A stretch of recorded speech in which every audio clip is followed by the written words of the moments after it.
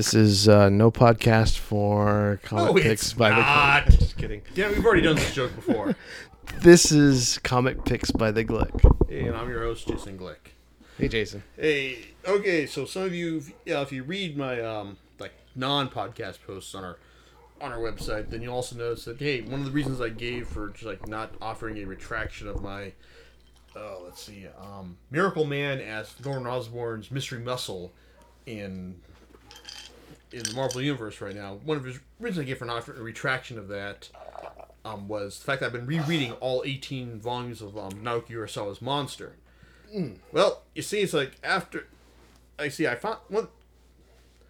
Basically, it's like, I guess I'm kind of justifying that because I went and reread all 18 volumes of Monster in the sense that it's like, as promised in one of my earlier posts, that I figured, you know what, why not just do a podcast on Urasawa, because right now he's probably one of the hottest.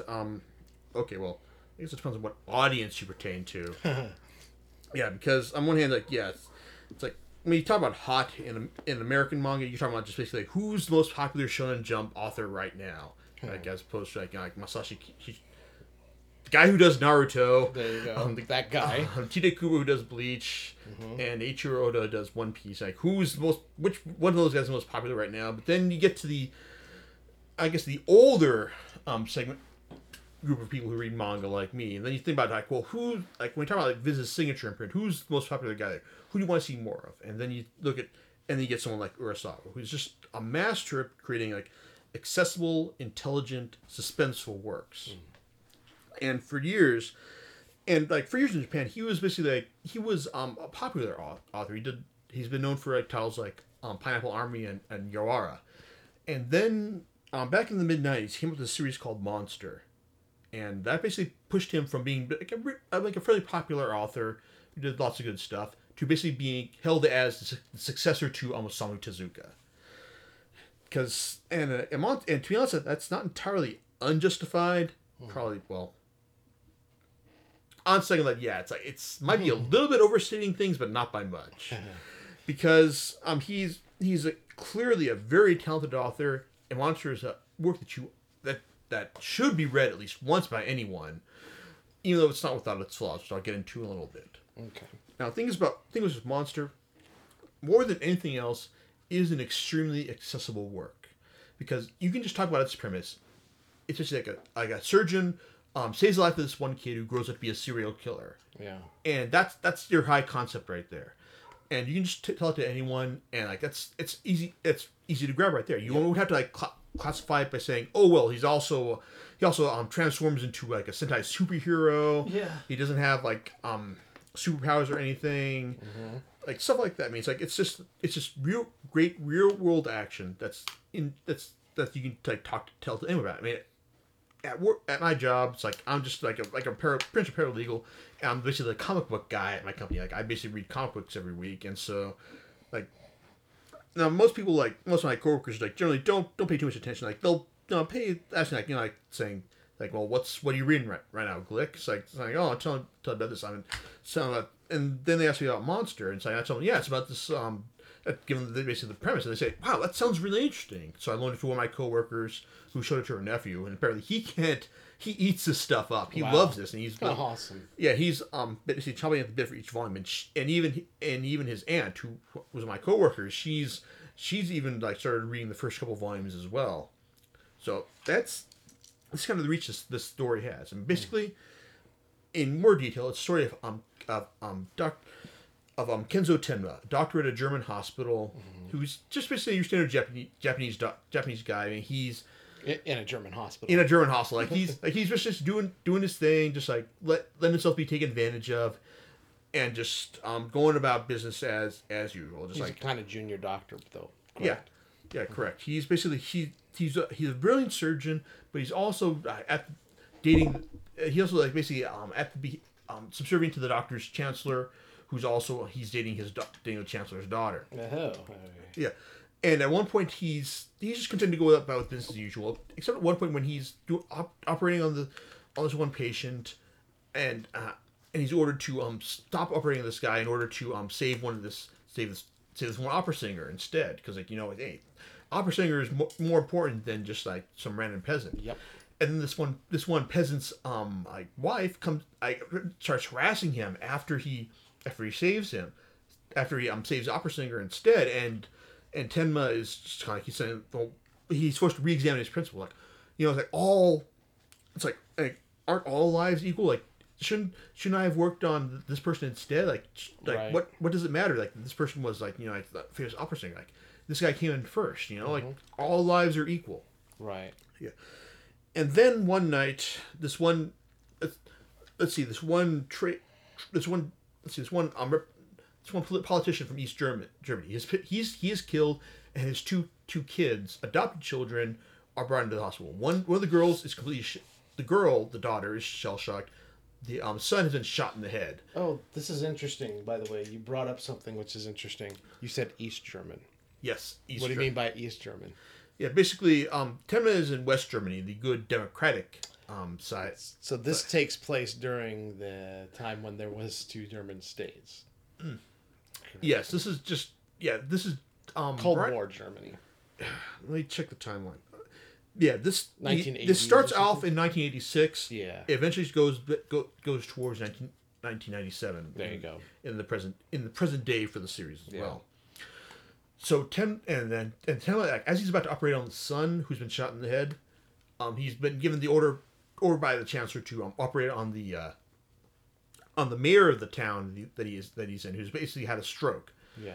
And so Tenma basically rebels against him, saves the kid, foregoes the operation on the mayor who dies. Right. And he's basically blacklisted in the hospital after that. He's still there, but he's just basically doing grunt work afterwards.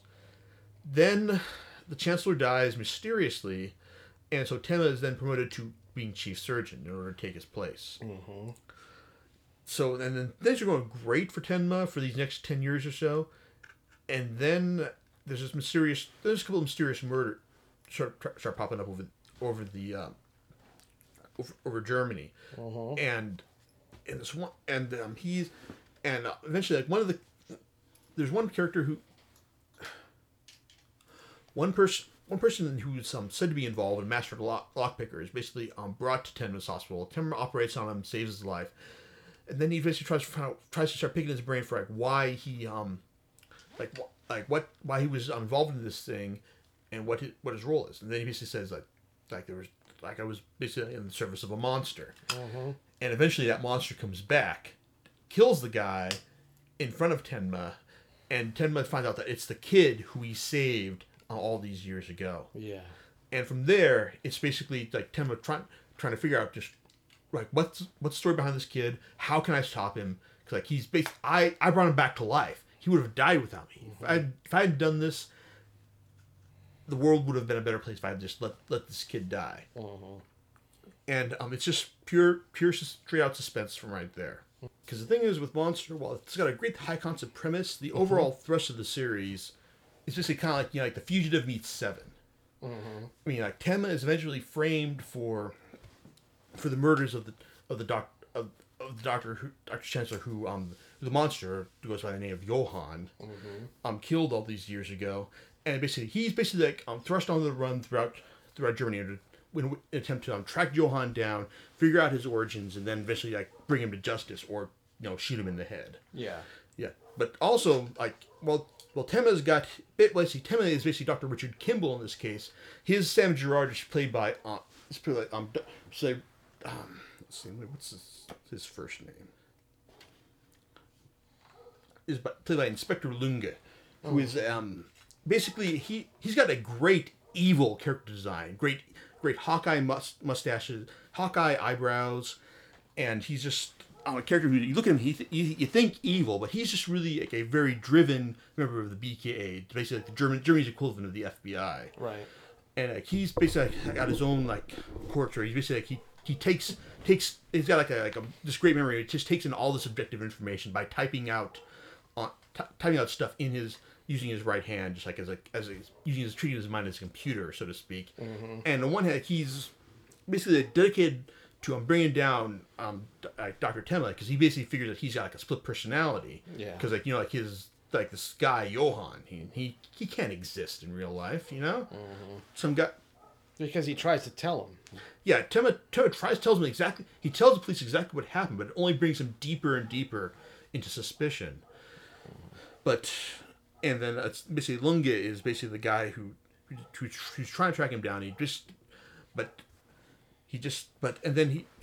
It's fun seeing Lunga try to track him down, and just even as he goes down like this path of Tenma's suspicion, eventually he starts to realize that Tenma might actually be right, because like once he starts being convinced, once people he starts interviewing actually starts telling him about Johann, then he starts suspecting things. Then takes him on a much more let's say existential route than his usual objective intake of information, which makes for like a very interesting journey for the character. I mean, it actually winds up humanizing him much later on in the manga. Yeah. But the thing is, like the manga is basically, it's pretty straightforward suspense as Tenma starts tracking Johann down, and he found out Johann's been really, really busy over the years since he was originally admitted to Tenma's hospital, basically becoming like being able to people, like manipulating Germany's underworld, and eventually like working himself into the position of one of its premier financiers, and eventually you think he's trying to be taking over the country in some spaces. Then something happens, and then you realize that Johann basically he eventually just wants to to disappear, to just wipe himself out from basically ever having existed. And this arc, basically the first 9 volumes, basically Tenma trying to track down Johann, coming face meeting with lots of interesting characters. I mean, the supporting cast is fantastic, because even though the first half of the series basically focuses exclusively on Tenma's quest to track him down, the second half goes off in a lot of different directions, even like letting Tenma fade out from prominence even for several volumes at a time. Like he'll only show up like maybe once or twice in several dozen chapters. But it's a testament to how Urasawa works, and he creates an interesting cast from Dieter, the young boy who Tenma rescues from a doctor who's determined to recreate the circumstances that led to Johann's birth in this one German re-education center. Right. Also, the one of Tenma's old colleagues, Dr. Gillen, who's basically made a habit of researching serial killers. Dr. Reichwein, a psychologist who's also got a vested interest in Tenma's case. And also Tenma's old fiancée, whose father was the old chancellor, and she... Right. Wow, it's like her liver is just made out of alcohol, because she's a truly vicious and mean drunk at times. There you go. But like and also Aunt Anna, who's Johann's sister, who's not a serial murderer. Not a serial murderer. Her life turned out to be quite really well, actually. But then Johann's involvement basically winds up ruining it, and she also takes it upon herself to try and make up for his involvement as well. But does she team up with Tenma? Yes, she does on several occasions. But thing is, like I said, the first 9 volumes are really focused in short, like showing Tenma eventually meeting up with Johann, but not actually managing to do him in. The last 9 volumes are generally more unfocused in a sense. Not necessarily in a bad way, but I'll come to the series' flaws in a second. But in the sense that it's basically they start digging into Johann's past, and also his genesis, and that leads to a much more, I don't know, it's like it's more unfocused, but not necessarily less interesting, because they're less, like, you're not focusing on one specific narrative thread, just like focusing on a general idea as opposed to like a general plot. And it's like, overall, the series, like, when I read this series like 5 or 6 years ago when it was being in Scanlations, and I swear to God, I could not stop clicking the next button when I was reading this thing. I mean, like, I just start like, oh, next volume. Yeah. Oh man, it's great, because Urasawa, he is scarily competent, just like orchestrating this, like at just generating like this sense of suspense. I mean, like, you read his stuff, and he just knows how to get you to keep turning from page to page to page, because he's just the way he lays stuff out on the page, sets up the cliffhangers. I mean, you just want to know more. You just want to know what's going to happen next, up until the end. When you reach it, it's like, oh, that's good. Yeah. That's how you wrap things up, and then, and like I said, overall, so if you've never read this series, like I said, you got to check it out at least once because it's a fantastic page turner, and it's like it's accessible. I can feel free to recommend this just about anyone because it's universal premise. I mean, the only problem I had recommending like just people who don't read manga is that you read it right to left as opposed to left to right. Correct. Yeah. Now the issues though is that this is when my recent rereading of it is basically my third time through the Monster Universe after reading the Scanlations, then seeing the anime, which is basically a 1-to-1 representation of the series. Mm-hmm. See, the thing is, after you've read it once, then you start and you read it again.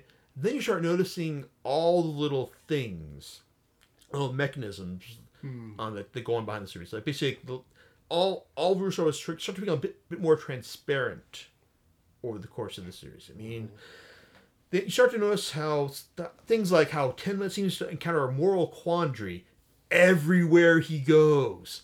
Like if he's just going through the countryside, he'll find a guy who needs saving. He's scoping out a place he needs to kill Johan. He'll find this one guy who used to be a member of the SS, looking for redemption. Stuff like that. I mean, it's like it doesn't occur to you to think about this stuff the first time through, but then you look at this like this actually happens a whole lot. Wow, that's more than coincidental. Yes, and then also other things like one of Johan's followers, Roberto. This guy, he's a character who tends to show up just at just the right time. Like whenever something happens. I mean, you marvel at his ability to show up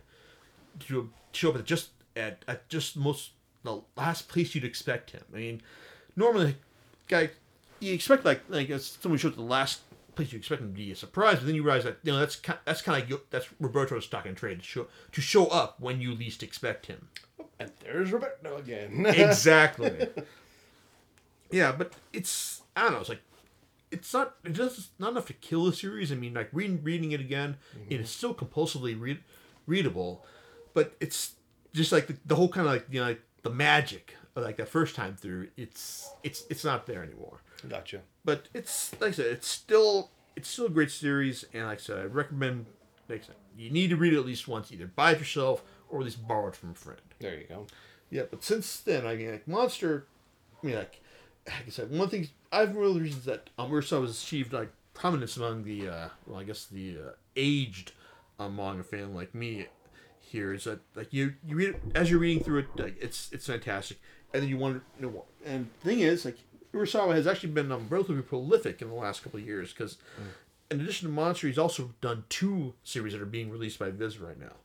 One is 20th Century Boys. His new series is being adapted into a movie trilogy in Japan, which is actually done really well, from what I understand. That's interesting. Mm-hmm. Yeah, and I'd like to see it, but the problem is they've only released up to Volume 5 right now, and so I don't want to watch the movies until I learn I don't want to spoil anything from the manga. Right, exactly. Yeah. Now, 20th Century Boys is the story of this guy Kenji and his childhood friends who created all these like when you're a kid you create all these adventures like you saving the world from robots and bad guys and just you being the hero. Mm-hmm. Yeah.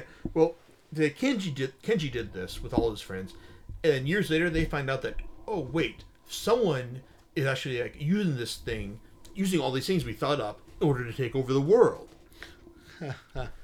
It's an interesting premise because basically it's kind of like the story of like if they were kids, like, it's like the kids saving the world premise is kind of something that's been done to death in shonen manga in Japan. Mm-hmm. Right. But with 20th Century Boys, it's a story of like what happens when like all the stuff you dreamed as kids becomes true, but you're no longer a kid anymore. Like you're the adult, the cynical. Like the cynical adult who has become like depressed with what life has had to offer him, and then you find out that all your childhood dreams are coming true, and then now you have to try to summon up the will in order to save the world from them. Mm-hmm. And That's what I like about this series, because it's like I said, it's basically like a standard shonen adventure done like, only it's not done by like say like 11 or 12-year-olds, it's like some 30 to 40-year-old like adults who are just don't have that will to survive anymore, but they're starting to rediscover things, and they're done to try to figure things out. Now, while I know the series has been probably fully scanlated, I've resisted in reading them because, you know, like, I want to see this as it comes out. And reading this, it's like, oh man, it's like it's gotten to the point where, like, it bugs me now that this is releasing as bi-monthly and that this month is a skip month. So I want to know what's happening next.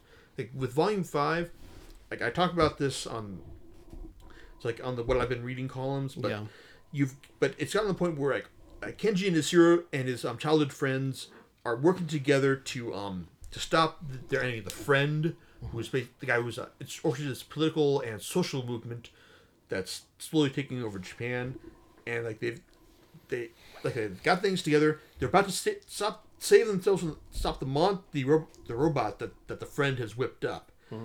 But then, just at the moment where it looks like they're about to take it on, then it jumps forward about 14 years to focus on Kenji's niece, Kana.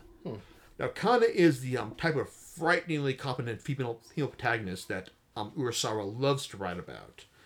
You can also, like I mentioned, Anna in Monster, and like she's also this kind of character as well. Only she's kind of like she's just really scarily competent, just like, you know, just about anything she does, like comes from like, whether it's like serving people at restaurants to stopping gunfights between rival gangs in downtown Japan. It's like it's fun seeing her because, like, while Kenji is kind of he's just kind of guy who used to be like had this fire, but then went out and he was trying to rediscover it again. Kana is someone who's like never. She's always had it, even when she was a little baby. She's just gonna be she's gonna be the hero of this story from here on out. But I think one of the things I like about this series is that even with this time jump, it basically it involves me in speculating, like what happened, like in those 14 years, like what happened to Kenji, what happened to its friends, and why are the friends party, why is he suddenly taking over Japan now?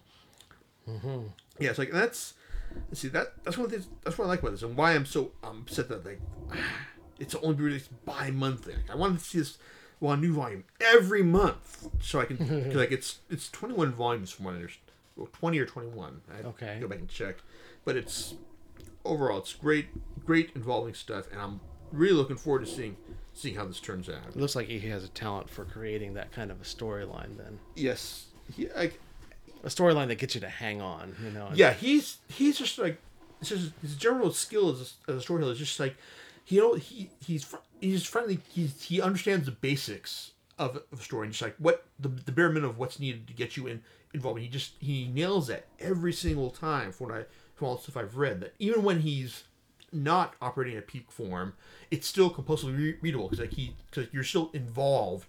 You're still at the basic level of what's going on. Because that being said, the other series that's being released by him right now from Viz, the reason why 20th Century Boys is being released on a skip month, I imagine, is because his other series, Pluto, which is based on Osamu Tezuka's Astro Boy story, The Strongest Robot on Earth. He's redoing this story in a modern sense, focusing on one of the supporting characters, not Astro, but Geist, a German detective robot. Now, on the surface, it's a good, interesting whodunit, as opposed to like you should find out like what this robot Pluto, who's going around killing all the strongest robots on Earth, what's his motives, who is behind him, why is he doing this?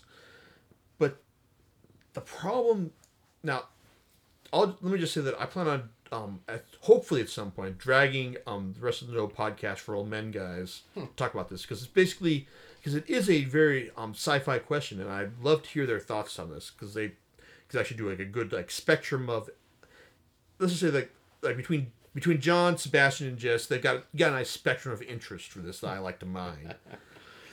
Okay, but because the thing is basically is that with with Pluto, Urasawa is telling a hard sci-fi story without any hard science fiction.